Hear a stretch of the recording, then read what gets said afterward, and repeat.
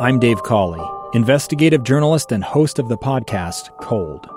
Don't miss Cold's new Season 3, where I look into the unsolved disappearance of Sheree Warren, a woman last seen leaving her job at a Salt Lake City office in 1985. Police cast suspicion on Sheree's estranged husband and boyfriend, but never made any arrests or recovered Sheree's remains. Find Cold Season 3, The Search for Sheree, anywhere you get your podcasts.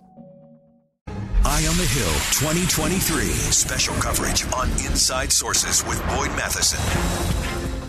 And welcome back. I am Derek Brown with my co-host Leah Murray, a professor at Weber State, and we're filling in for the unfill-inable Boyd Matheson. I'm not sure that's a word, but that was great. I just made it up on the spot. Yeah, that was good. Good job. And this week, it is now officially week 2 of the 2023 legislative session. For the political geeks out there, this is kind of like Super Bowl season.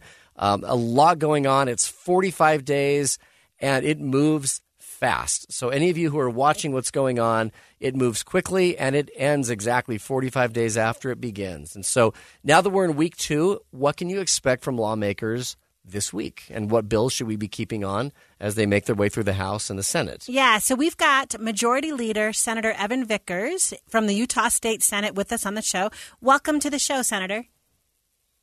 Well, thank you, Derek and Leah. It's nice to be with you. So first, let me just say right out of the gate that Derek off the air said the Senate is boring and all of the fun stuff is happening over in the House.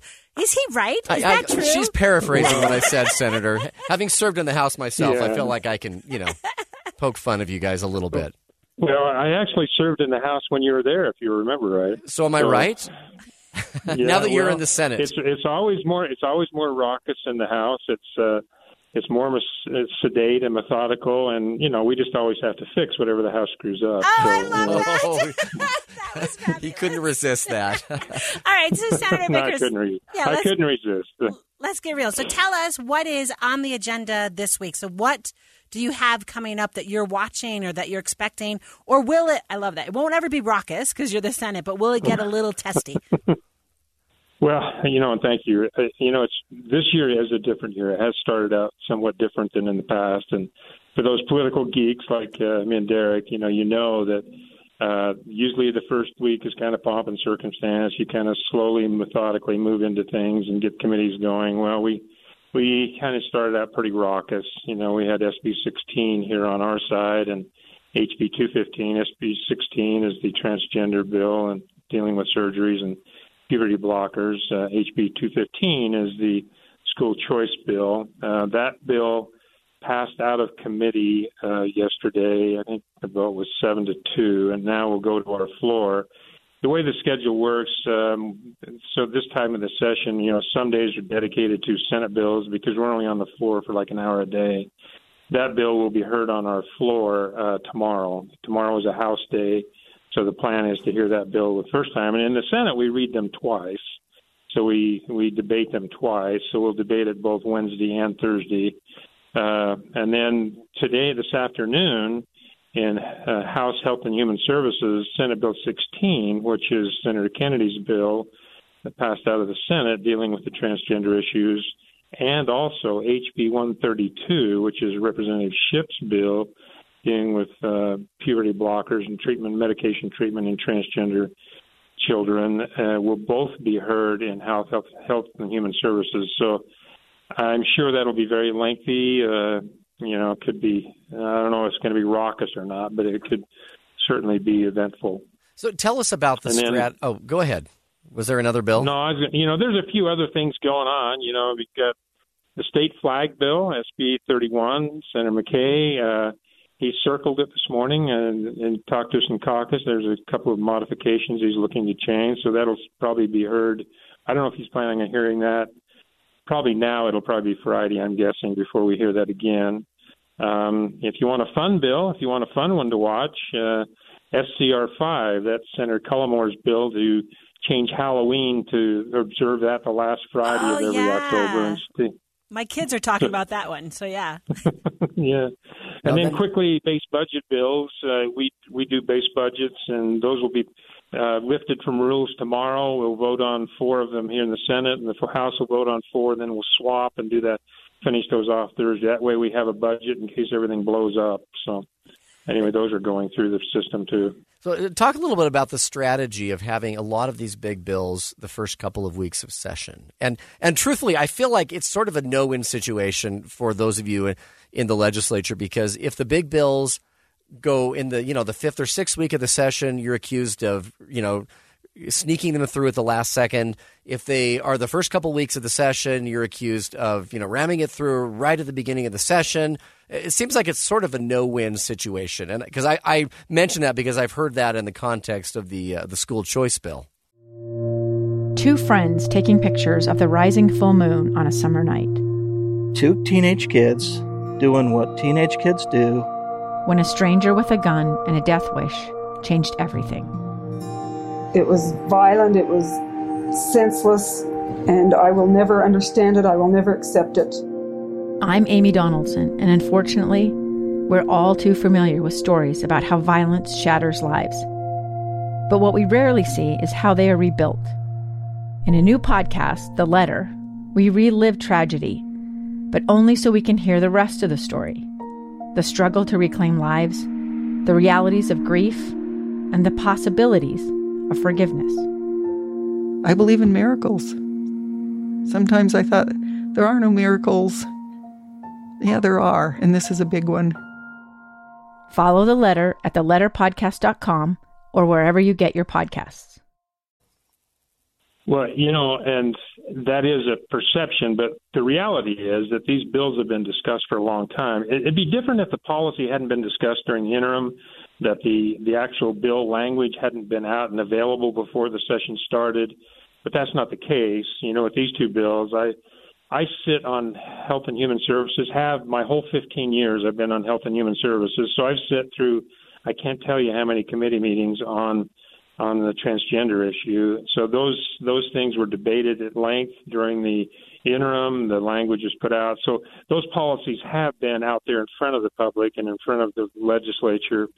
So, yeah, it's a little change from norm, but moving those through quickly is not necessarily saying that we're just speeding up the process and trying to not observe, protocols, because that isn't the case, especially with these two bills. Well, and as I used to say when I was in the House, even though it's a 45-day session, it always felt like really the session is all year long, but you're only voting 45 days of the year. The rest of the year, you are debating some of these issues and these bills. And I mean, for anybody who's been kind of watching, for instance, the school choice bill, this has been percolating and been discussed for, I don't know, since last session at a minimum, right? Right. Yeah. And, if you get some of these high profile bills, then there's a lot of work still to be done. And if you have something like this to take the focus away all the way through the session, this is not a bill you want to be doing the last night of the session. These are bills you want to do when there's, people are fresh and you have opportune time. And plus, at the same token, you want to provide opportune input. I mean, the committee meetings we've held on these have been very lengthy and allowed for ample opportunities for people to input their thoughts into it. Right. And so I feel like, Senator Vickers, maybe the answer is this is not the Super Bowl season for political nerds, because maybe we should, as a public, be paying a lot or as close attention when you all are in interim as well, right? So what I kind of hear is you are working, you're doing your research, doing your due deliberation, but maybe most of us in Utah think we don't have to pay attention until January. Does that make sense? But you all have been working all year, and we should be doing a better job clocking that.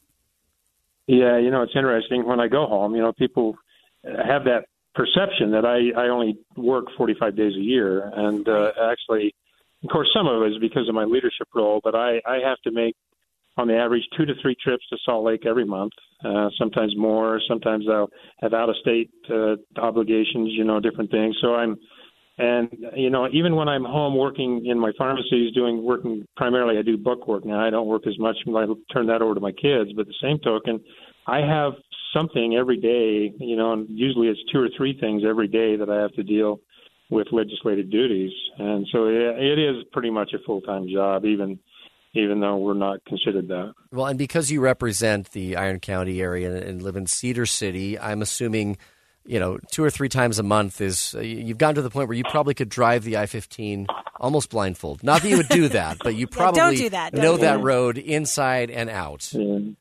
Barring traffic, within 5 minutes, I know exactly where I'm at. But, and I have a big district, too. My district goes from Juab County clear down through Washington County. Oh, that's right. It does. Well, yeah. Senator Evan Vickers, the majority leader in the Utah Senate, has been with us. Thank you, Senator Vickers, for being with us. No, thank you for having me. And more to come on Inside Sources. The White House has a new chief of staff coming on board soon. He's known as, in D.C. at least, as Mr. Fix-It. But can he fix all of the administration's problems? Find out next.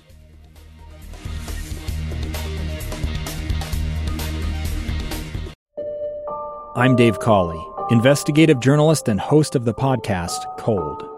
In October of 1985, a woman named Sheree Warren left work at a busy Salt Lake City office to meet her estranged husband at a downtown auto dealership. She never made it home. Sheree's car surfaced weeks later in Las Vegas. In the parking lot of a hotel casino. No one knows how it got there. Strange. It was strange. Both Sheree's estranged husband and her boyfriend raised suspicion for investigators. I kind of thought that he might have done something. But no arrests were ever made. In Cold Season 3, we dig into double lives, make new connections in the case, and examine the difficulty raised by reasonable doubt. We want answers just as much as anyone else. They have creeps like that now too, so nothing's changed. That's the new Cold Season 3, The Search for Sheree, now available anywhere you get your podcasts.